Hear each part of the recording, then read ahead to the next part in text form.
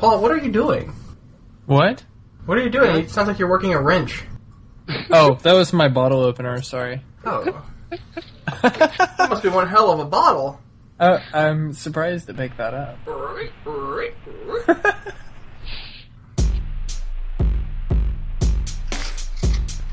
So, well, what kind of bottle were you opening just then? Actually, today I have the Hop Czar from Bridgeport. Nice. Yep, an Imperial IPA with apparently an irresponsible amount of hops. Irresponsible. It really is, and it's quite good. I'm sure that if hoppiness was a sin, it would have been mentioned in the Bible. We'll get to it. We'll get to hoppiness later. I have a Smithwick's Irish Ale, which is, it's just a typical kind of Irish ale. It's from the brewers of Guinness, and it's. Oh, I've seen that. I've never had it. Okay, I have a Alpine Black IPA from Otter Creek. Sweet. Otter Creek. Man, I feel left out. Everyone's doing IPAs. If I'd have got the IPA memo, I would have. Summer's a good time for IPAs. If you say so. I generally, for some reason, prefer lagers and things like that in the winter and IPAs in the summer. I haven't figured that out yet. That's really weird. Indeed. This is a strange IPA, though. It's black. Oh, really? Very dark. Huh. I prefer light beer in the summer because I'm swimming in swimsuits. Well, it's not really summer here in Vermont. Not for a while. It's been like in the 70s and 80s around here in Oklahoma lately. Oh, Jesus. Yeah. Okay, let's get to it. Let's get through 2 Samuel. You guys just hit me up with whatever it is you want to talk about. And I don't really care if we go in order. I just want to be sure we get the high points tonight. First of all, we have Who Killed JR here at the very beginning. And of course by JR I mean Saul. Right. Saul and Jonathan are dead, but then The Amalekites says they aren't. Yeah, well, yeah. Well, it was at first, yeah, sorry, because what was the kid's name who comes running up to David and is like, oh yeah, they're dead. It just said it was an Amalekite, right? Right, yeah, it said it was Amalekite. I didn't know that. Some random Amalekite, and they all deserve to die anyway. Whether or not they're telling the truth about Saul, an Amalekite deserves to die. The Bible's made that clear. My notes say that he's a mercenary working with David. Okay. But that could be wrong. I mean, why would a mercenary who's working with David claim to have escaped from the Israelite camp?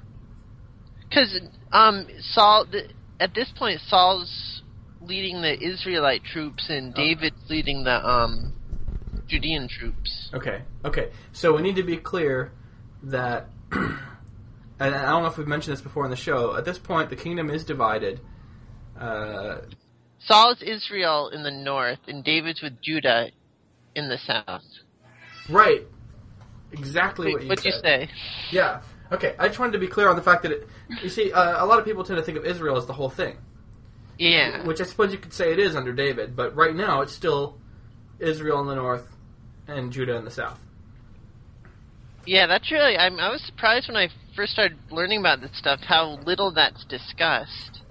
I mean, Israel is basically all of the tribes except for Judah. And I think Benjamin sometimes was part of Judah.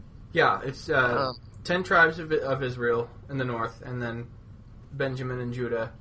As long as we're talking about the canonical tribes, that's the division. Yeah. Yeah. And right now, the two kingdoms are split. David is only in control of the Judeans. Right. We have to make that clear because I think we moderns tend to think of Israel as one big monolithic unit stretching from the southern bits of Lebanon to all the way down to the Sinai Peninsula. Yeah. Did I say that? Well, I really try hard not to conflate modern Israel with anything to do in here. Well, yeah, I mean, absolutely, it's good to do that. To not conflate those things. It's just easy to do. Modern Israel goes way farther south than it even claims that the United Kingdom ever did. And by the United Kingdom, you do not mean Britain. No, I mean the United Israel and Monarchy. Judah, yeah. The Davidic Kingdom and the Solomonic Kingdom. Mm-hmm. Which I don't actually have an opinion on the historicity of the United Kingdom. No, seriously, I would note that these tales of it being one big great United Kingdom didn't show up until well after it was redivided, right? Yeah. So how are we to know that they're not just, exaggerated tales of greatness? I mean, you don't want to make up a David who's only in charge of one tribe. Mm-hmm. There's one archaeological argument that I've heard. There's basically some city gates built at different... They found 3 of them, I think. Like, one in the north, and then at different parts in the area. And they're all very similar, and they resemble the building projects of Solomon that are talked about later. So they're a modicum of evidence for some type of, mass building, which would, speak of some sort of unification, but it doesn't really... How long did it last for? What were the exact boundaries? We don't know. Okay. I think one's in Megiddo. Ah, yeah, that's where the world's going to end eventually. Pastor Terry Jones is going to go there with a big stack of Qurans and burn them. Really? And I'm alluding, of course, to the word Armageddon, which is from Megiddo. Oh, really? Yeah, that's the word Armageddon is derived from Megiddo. Huh. It's I don't know, some sort of Greek transliteration or something. Well, I've learned something so far. Yeah, so we've all learned something. I've learned that David was with Judah, which I should have noticed by now, actually. But. Okay, so the story with the Amalekite. Yeah. He says, I killed that guy because he told me to. The Amalekite story is that Saul said to him, kill me, I'm in the throes of death, or, I wish I was dying. I'm not dead enough. I wish I was dead. What is it you have in your translation? In mine? Sure. Yeah. Well, but I'm in the King James. That's where I am. And it's basically the Well, I thought it was kind of because previously, whenever Saul dies, it's more of because we get that whole story previously where he's. Falls on his own sword. Right, mm-hmm. Right. And he's he tells his armor bearer to kill him, and he doesn't, and so on and so forth. And then you get kind of a parallel of that here. That was my only point, was that I thought it was kind of interesting that, except in this story, he actually says, oh yeah, so that I killed him, and so here you go. And yeah, and then David then goes on to kill him, which was... David kills the Amalekite. Right. Because he killed... Saul at Saul's request. Right. Who is the anointed king? I think it's supposed to show some sort of honor. Right. Because it happens again later, doesn't it? Yeah, there's a lot of... It happens with, where they... Rechab and Bana. Right. They kill Ishobeth, and then they get killed for it. Right. But it's inconsistent because, Joab does the same thing, but he doesn't get killed. Yeah. It's hard to keep track. Who does Joab kill at their own request? Abner. Okay. But Abner's not he's not anointed, though. No, oh, that might be it. I don't know. So right. I thought it had to do with David trying to... Or not... I think it had more to do with the final editors, the redactors, trying to make David seem like he wasn't trying to overstep his bounds. Yes, he was anointed as king, but that he was patient for his time, perhaps, and that he wasn't trying to, he wasn't trying to make it happen. He was waiting, and so he was upset with people trying to make it happen. Haven't we seen at this point David leading Philistines against Israel and then Israelites against Judah? So that makes him look kind of impatient to me. I mean, he looks like he's fighting for the throne. Was he really fighting for the throne? Like, I thought he was just kind of, He just happened to be fighting against those who would need to get out of the way to have the throne. Yeah, that's true. But it's all good because he was anointed with oil, and he had a big agreement with the elders at what's it called? Well, no, that's coming up here in a bit. He gets an agreement with the elders at that place, the first place that he reigned from. Forget the name of it. Oh, Hebron. Yeah, Hebron. Yeah. Hebron. Yeah, that's in Judah, of course.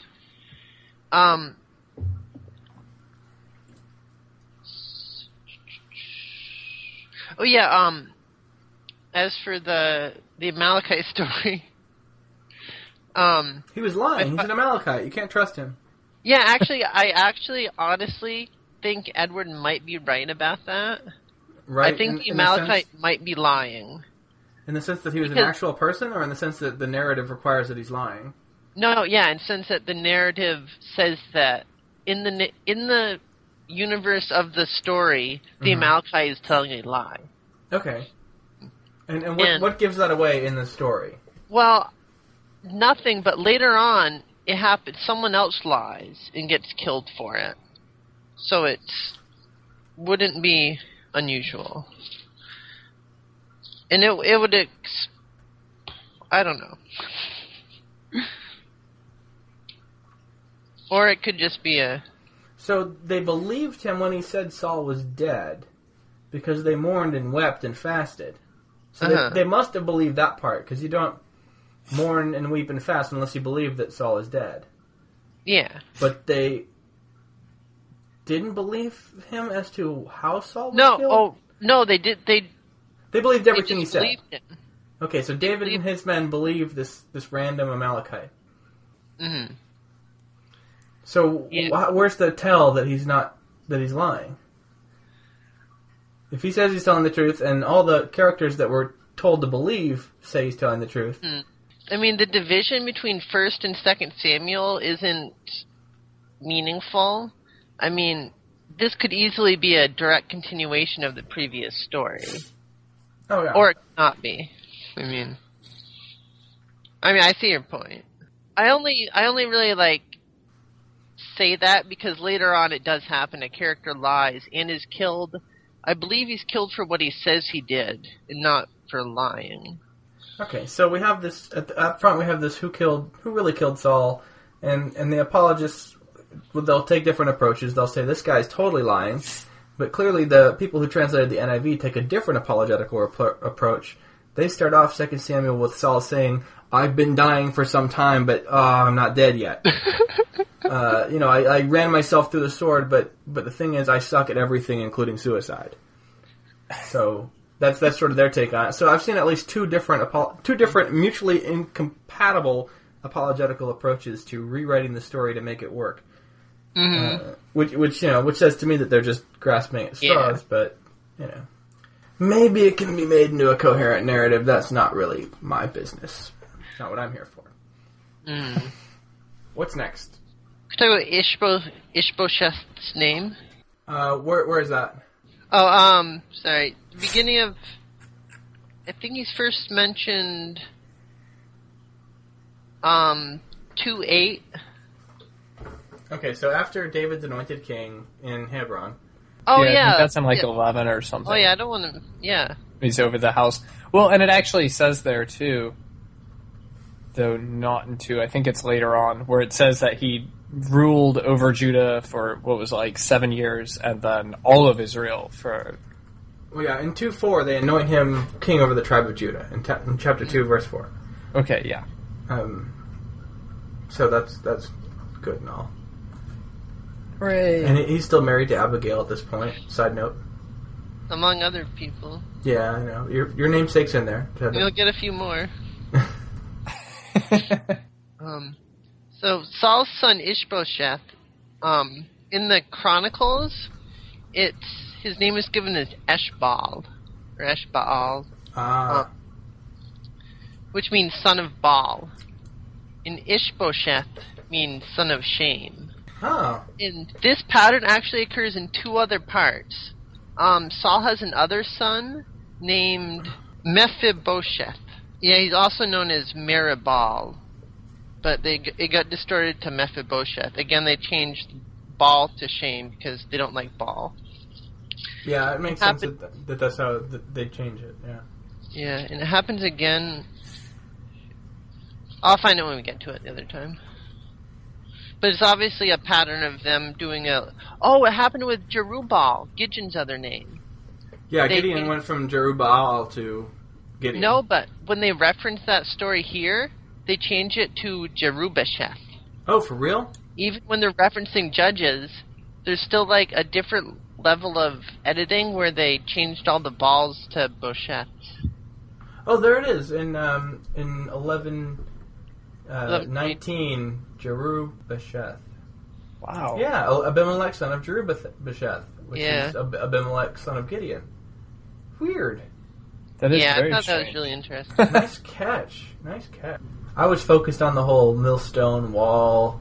You know, there was a battle going on there, and I was kind of focused on the battle action as opposed to who killed Abimelech, Jerubbesheth.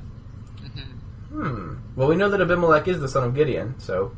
Yeah. And what's interesting is that since I've been consistently using the King James here this whole time, I know that it's not a translation thing, and these are Hebrew names that are just transliterated into English words. Mm-hmm. So. Right, so it happened in the Hebrew. Right, exactly. So does the next major, I guess, pretty much throughout the first 5 chapters is pretty much David becoming king of Judah, and then eventually king of over. Right, yeah, he becomes king over Judah at the beginning of chapter 2. Right. And then at the beginning of chapter 5, he becomes anointed king over the northern kingdom as well. Right. Yeah. And he sets his throne in Jerusalem, which was an independent city-state filled with Jebusites. Yeah, well, you got to take out those Jebusites. Do they do that here? Yeah, they conquer the Jebusites here in chapter 5. They go through and we have some more of the Hebrews with Disabilities Act. Yeah, they go in and wipe out the blind and the lame for reasons that are not at all clear. But remember in Judges 1:8, they already destroyed Jerusalem and killed everyone and set fire to the city. It got better. If there's anything the archaeologists of the ancient Near East have learned is that cities can be razed to the ground, and a generation later, people will be in them again. Multiple times. Yeah, I guess. Over and over. They wouldn't still be Jebusites if they all died. Well, yeah, there's not. Maybe they'd still be called Jebusites, though, because they live in Jebus. They live in the city of Jebus. That's what it's called, right there. Wow. So they rename it to Jerusalem when they take it over and make it the capital city. Is that right? Yeah. It's not quite clear Is when it it's renamed, is it? Well, actually, I've heard that it wasn't ever called Jebus.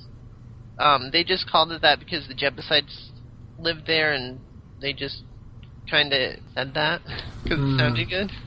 Okay. It was always called Jerusalem. Well, what does that mean, Jerusalem? Is there... Shalom. Oh, it's the Salem is Shalom, peace. So what's the Jeru? It means to throw. You're throwing peace? I think, where am I at here? Reign of peace. Right, reign of peace. Or a Yes. boat of peace. That's... I've got a boat of peace in there. Kind of a dated name now. I found It's certainly not a very good name for that particular city. Except in the sense that everyone, when they see each other there, they either say salam or shalom, but if an Arabic speaker meets a Hebrew speaker, I'm guessing they don't use either of those terms, both of which mean peace. I don't know what the middle finger is in that part of the world, but I bet it's a very popular expression. If one person says shalom and the other says salam. Anyway. And they get jabbed beneath the 6th rib. Right, that's always where they stick it, isn't it? Just in case you were wondering how to kill someone with a short sword, now you know. That's where it is. So David, he's king of Judah, and then he gets also to be king of Israel, and still there was some fighting with Saul's family in there. So some warring between the houses of David and Saul. We saw that. Good stuff. Good classic rivaling between the royal family kind of stuff. Court intrigue. Court intrigue, yes, that's the phrase I was looking for. Just as an aside, I think last week or the week before we were talking about when people are fighting in the battles and they line up and like they fight one-on-one. But in Chapter 2, there's a great scene where 12 people line up and they all stab each other and like all 24 of them fall down dead. Where is that? 2:15. Oh, kick ass! That would be a kick ass like scene from like the director of 300. Yeah, you could see them all in slow motion stabbing each other below the fifth rib. How did I miss that? Well, it's 24 chapters of this stuff. Yeah, but that's pretty cool though. That's definitely something that should be visualized. Mm-hmm. Okay, I want to talk about what happens in Chapter 6 because that is something. Yeah, that's something that was always fun. It's just weird, man. The Ark's on a new cart. It's on a brand new cart, so it hasn't been done before. They're trying to move it, and no, they put it on a new cart every time they move it. If you know. Okay, but the point is, this cart is untested. Mm-hmm. Oh yeah. And as they're going along, they're all celebrating with their harps and lyres and timbrels and sistrums and cymbals. And castanets. Sorry, I forgot the castanets. And then they're celebrating and dancing, and the Ark almost falls off. Because the oxen stumbled, which I suppose they would with all that castanetting and harping and whatnot. It tripped over a threshing floor. I mean, you had to look out. Oh, right, yeah. You steered it wrong. God steered it wrong. Huh. Yeah, the threshing floor of Nikon. I suppose that there was a threshold at the threshing floor? A threshold in the very archaic sense of the term? Hold for thresh? I don't know, actually, but later on we'll see the temple itself is actually built over a threshing floor. Not this one, but interesting connection. The point is, the oxen stumble, the Ark tips over, and Uzzah instinctively reaches out and pushes it back into place, right? Which makes the Lord very angry! Presumably because he was hoping the Ark would fall over, and then he could smite everyone. Which he's done before. He celebrated by smiting everyone. So he just smites. Much of a push. No, this guy is easily provoked. This Yahweh fellow is a man of war, as they say. Yahweh is a man of war. That's in there somewhere. We get that at the very end, whenever there's that whole, David's psalm. He talks about God being a man of war. Well, yeah, that's what I was alluding to, I think. So Uzzah steadies the Ark, and the Lord lashes out against him. And I love that David is pissed about this. Right, David's kind of worried about it. So he names the place Outburst at Uzzah, which rules. And to this day, the place is still called the Outburst at Uzzah,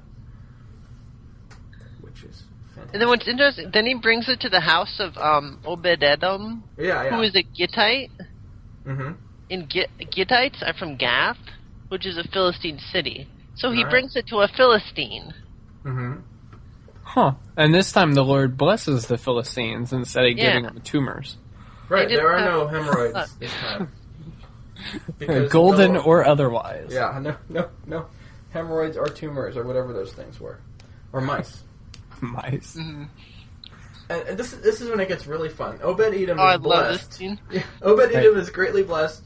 And of course, incidentally, David celebrates wearing, I'm guessing, not very much.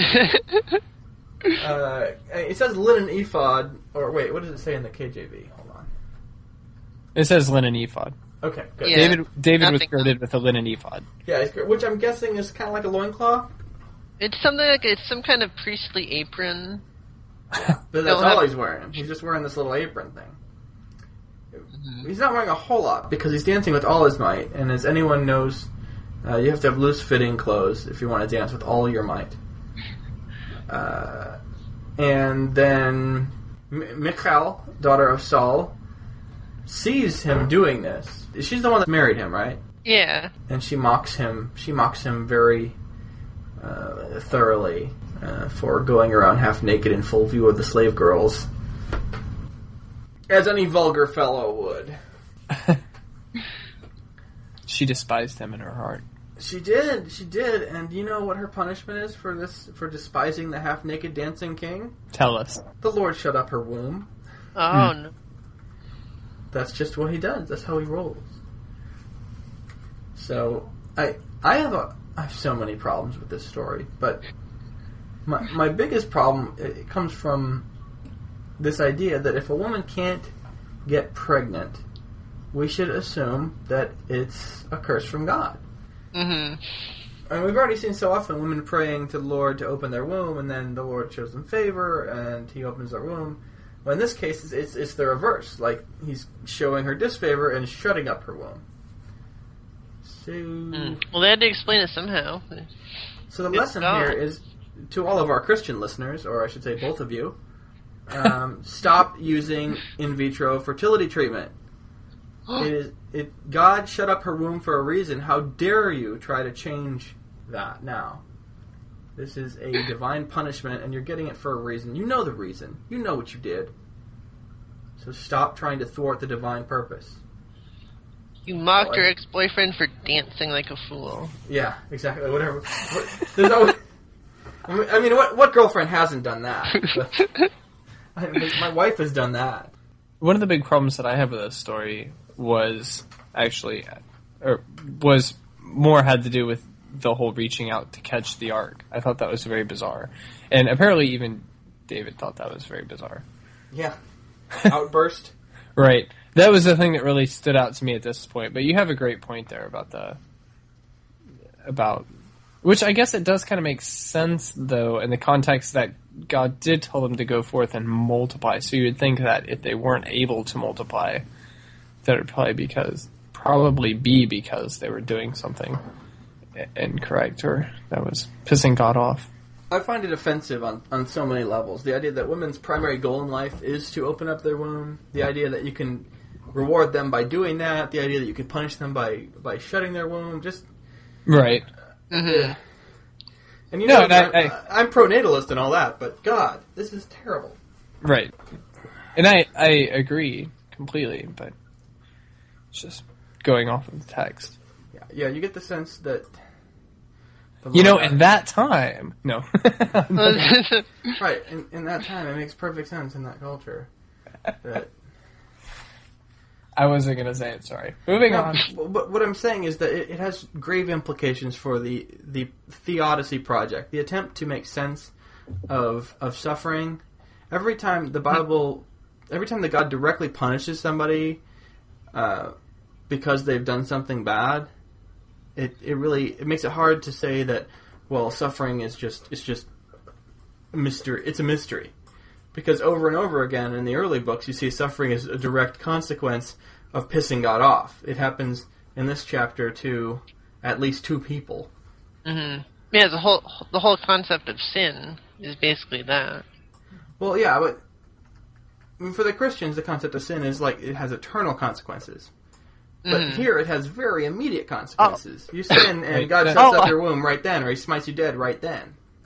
Yeah, I see what you mean. Yeah. Yeah, that's a really great point on the Theodicy. I never thought of that, but yeah, that's a really great point. That so often it's argued that, well, God doesn't create all evil; some of it just happens as a result of free will or whatever. Whereas, so far in the Bible, it seems that most of the unfortunate evils, I guess you could call them, that have befallen characters like barrenness or whatever, it seems to be directly the result of God's intervention. Yeah. Do you get the sense at the end of chapter 6 that David's walking off with the maidservants? He's like, well, I'm just going to take me these maidservants, which thou hast spoken of, and of them I shall be had in honor. But you will have no children. Certainly no children of David. I think throughout this entire book, David's pretty much a badass. He has a couple of wives and has a ton of sons, and and goes off with the maidservants. I object to your characterization of unbridled, irresponsible virility with the term badass. Oh, with badass. Okay, fair enough. Very badass what he does to Bathsheba. That is okay. That is very true. Yeah, that's effed up. And where are we about? We were on the end of chapter 6. Then we skipped ahead a little bit. Oh, yeah. So we have the incident with the Ark, and Michal is cursed with a barren womb. Chapter 7, it's all about Nathan and the house of the Lord. And, it seems to make a big pun about, between the house of the, the Ark actually being housed in a house, like a temple, and the house of David that will house the covenant or whatever, the dynasty. And David's told later on that he doesn't get to build the temple, right? That's the prophet tells him that. Does Nathan tell him that? Doesn't he? But there's an interesting difference here between. I should point out how starting around here, there's strong parallels between 2 Samuel and 1 Chronicles. They basically share the same source. And this is the whole Davidic line of stories of what's that called? There's a name for that. The court history? Yeah, the court history of the House of David is paralleled in both sources. Is it? Okay. Because I haven't actually gone and compared them all except for what it notes. Well, we can just go through it now straight up, and then later on when we get to Chronicles, note all the, this is a parallel back to 2 Samuel. Mm-hmm. Because it'll be far easier when we get to Chronicles to notice all the parallels than it is now. Yeah. So there's an interesting one-word difference. Should I save it for Chronicles? No, if it's interesting and it's one word, go for it. Well, it's 7:7, where it says, wherever I journeyed with Israel, did I ever ask any of the judges whom I appointed shepherds of my people? Oh, right. Wait, no, it says tribes. And then it's judges in Chronicles. It says judges. Yeah. Which I think is incredibly interesting, because tribes and judges aren't the same thing. They've had thousands. I fell for the Amalekite one. They've had thousands of years to find a plausible explanation for every one of these discrepancies. So yeah. Well, in the case of the Old Testament, longer than that. There already Chronicles resolves the contradiction about Goliath. How does Chronicles resolve the whole Goliath dies again problem? It explains that they were brothers. Oh, right, but then the King James folks write that into Samuel, even though it's not in Samuel. Yeah. I was going to say, I thought the King James said that they were brothers. Mm. And they can say that because Chronicles did, because they can treat it all as one unitary whole. Yeah, isn't that convenient? Okay, so... I don't know. It's not at all obvious why they made the change, the chapter 7 verse 7 change. I don't see... I was going to say, does it have to be that they actually made a change? I mean, couldn't it be that perhaps there was... Well, obviously there was two separate texts at one point in time, and one of them could have drawn on the other, and... Well, I'm guessing there was an original, a separate document... shared by both. Yeah, a court history document that got... and then one copied as... Yeah, that is. I don't know why. Did you happen to note if the Hebrew letters for those two words look a lot alike? Oh! It was a typo. Well, that would indicate scribal error if that was the case. Tribes is Shabuti, and then... Shabuti calling all the tribes. 1 Chronicles 17:6. 1 Chronicles 17:6. And then Judges... Oh, Uh-oh. It's Shaputi. No way. Oh, totally a typo. Shaputi call. That is awesome. So we're talking about changing one consonant in a consonantal script. Yeah, it's the same. It's the P and it's the B. Yep, and I can see they look kind of similar. I could see how if the little loop in the P got smudged out, it could look like a B or vice versa. Mm-hmm. Yeah. Or actually, no, wait. You'd have to look what they look like in Paleo-Hebrew, and we should just move on. We should just move on. But we can highlight the possibility that this was a simple scribal error. Call me out if I'm jumping too far ahead, but what about 9, where David goes after Jonathan's son, or doesn't go after, but gets Jonathan's son? Oh, he's trying to find someone to whom he can show kindness, right? Right. and how do you Mephibosheth? Mephibosheth, yeah. Mephibosheth, that's it. I thought that was kind of because first I was under the impression that all of Saul's family was dead, but apparently that wasn't so. Right. I guess that'd be they've been fighting with his descendants the whole time. Okay, yeah. Sorry. I just think these stories are intended to show, like the Jonathan and David stories are intended to show that despite the documented war between these lineages, that David was a righteous and loving dude who really cared about Saul's line. He was not just a usurper, as people say. Definitely. He was, the anointed of God, and he was totally loving towards some of Saul's kids. See? Mm-hmm. Or maybe he just wanted to keep him under control so he didn't become a problem. Keep your friends close and Mephibosheth closer. I should point out that chapter 9 starts the actual court history of David. It's not actually... I was under the impression that it was a self-contained unit, but it obviously, leads... It's been led into. It doesn't begin here, but this whole block from chapters 9 to 20 is remarkably, coherent and homogeneous, which I think is a really interesting example of, it's the exception that proves the rule. Because if the rest of the Bible read this smoothly, I mean, there wouldn't be any documentary hypothesis. We'd be like, okay, it's the Bible. That is a great point. But I want you to expound a bit. When you say homogeneous, you mean same tone, same style, same... Yeah, no... I didn't see any contradictions. Stuff plot points develop and are called back on, and there's no sun jumps to war in different parts of the country. Right. No literary seams just appear out of nowhere and flash you back or forward into something else. Mm-hmm. People's names don't change. Right. It is that is a really good point, that we can take this as an exemplar of what it would look like if it really was one author. Mm-hmm. Good point. And I think it's... I mean, I think it's connected to a lot of the stuff with the stuff about Jonathan and when he ate the honey and all that really good narrative. I assume it's connected back to that, but I don't know. Anyway, that's core history of David. Starting in chapter 9 and running through 20. And then there's 4 chapters of miscellany, and then the first 2 chapters of Kings finish off the whatever the strand is. Right on. So David fights the Ammonites, and the Arameans are put in their place.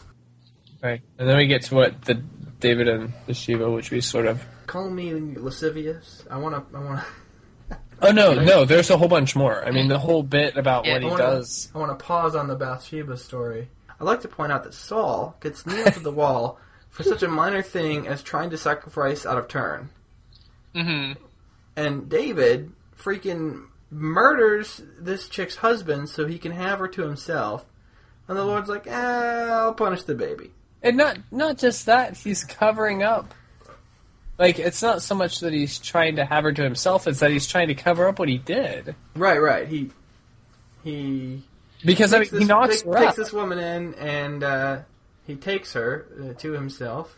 Right, and then takes her. It's not clear how much force and/or persuasion or high point beer he used to gain her so-called consent, but he gets her pregnant.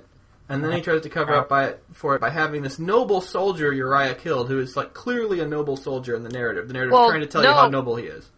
Well, first he has him come back. He tries to get him to spend the night and cover it up.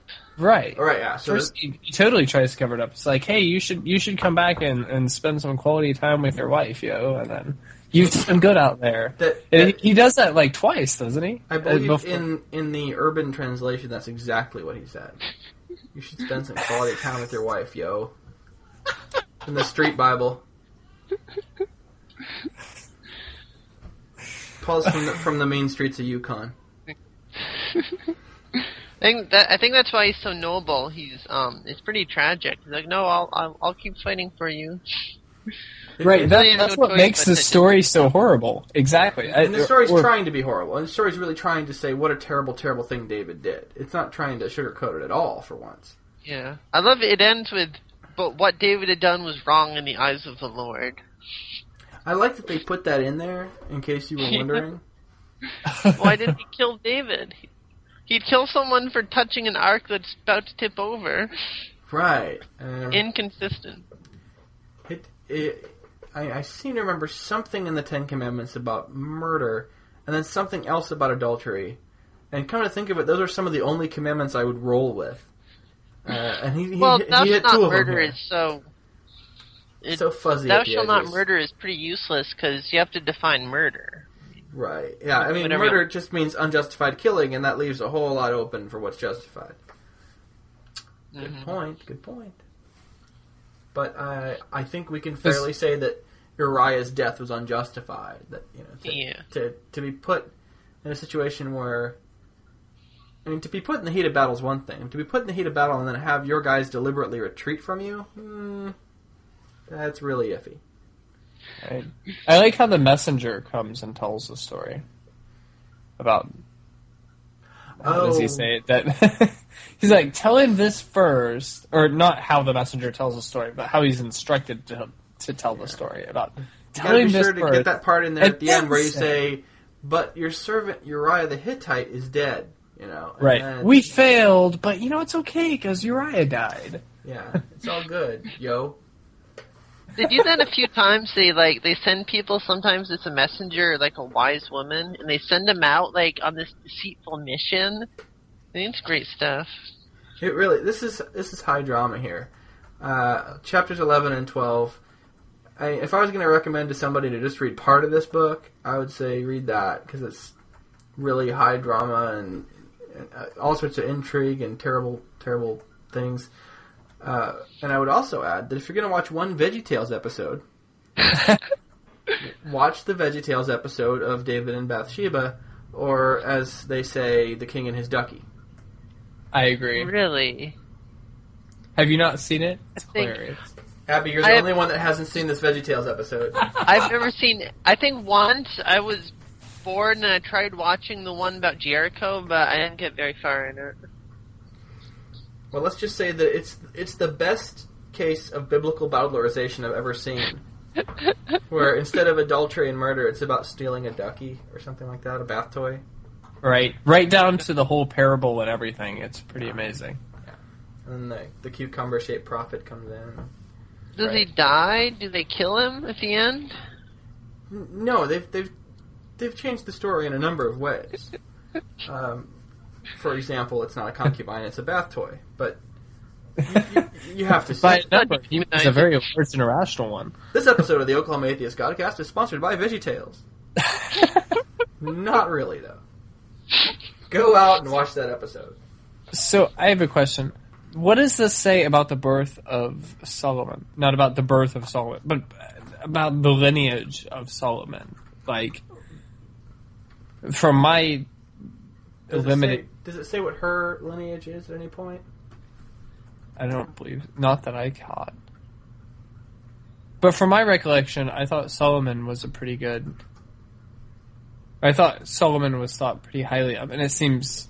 Of all of the sons that David had, I don't know, it just seemed like an odd source for Solomon. What was that sound? Not my desk, I'm sorry. Oh, no, it just... I'm waving my hands around and making gestures. And I too am very excited about the Bible. Okay. You've seen me speak, and I happen to... Well, do we know, like, where Bathsheba... I mean, we know that Bathsheba's husband was a foreigner, but we don't know what she is, do we? Well, no, it's not that. I mean, just the context of the relationship between David and Bathsheba producing Solomon. Oh, right. Mm-hmm. Like, of all of his wives and concubines, why would it be the one that he stole immorally from Uriah? Did he have many honorable relationships to choose from? We don't... Well, there was Saul's daughter that fell in love with him. That was she mocked him from the window. Right, that mocked him. Yeah, he gave Saul his daughter in marriage. His daughter Michal in marriage in 1 Sam 18. So, and then she was the one that was in love with him. But then she goes on to despise him because he dances naked in the big celebration with before the Lord thing. And that's when David says, "Fine, I'm going to go off and screw these concubines." These slave I didn't girls. read it that way. Oh yeah. He said, I'm going to take my little tiny little linen ephod and these slave girls here, and they'll see how great I am. I think he was in Rapture of the Lord dancing in front of the ark. That's not what I'm talking about. I'm talking about the end when he's having the altercation with Michal. And she's saying, I find you disgusting. You're dancing like that. And he says, I will be yet more vile than thus, and will be base in mine own sight. And of the maidservants which thou hast spoken of them I shall be had in honor. Oh my God, you're right. Therefore Michal, the daughter of Saul, had no child until the day of his death, because he's stooping the maidservants, not Michal. Which is why in the Lego Bible, in the Brick Testament, he's walking off with the slave girls, and she's crying. And that's my authoritative source, Lego Bible. Really. The Brick Testament is the only true word of God. Case closed.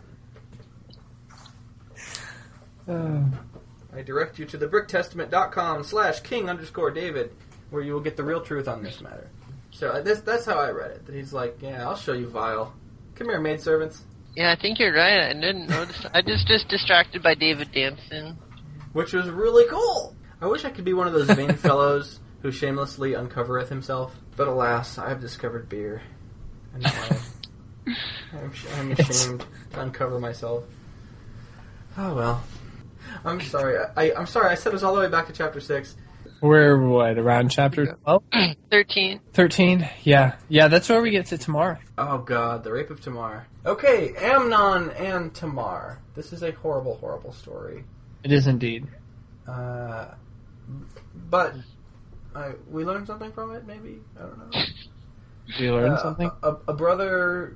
Yes, if you want to rape sister a half-sister, you pretend like you're sick and you need food. Yeah, that was kind of clever.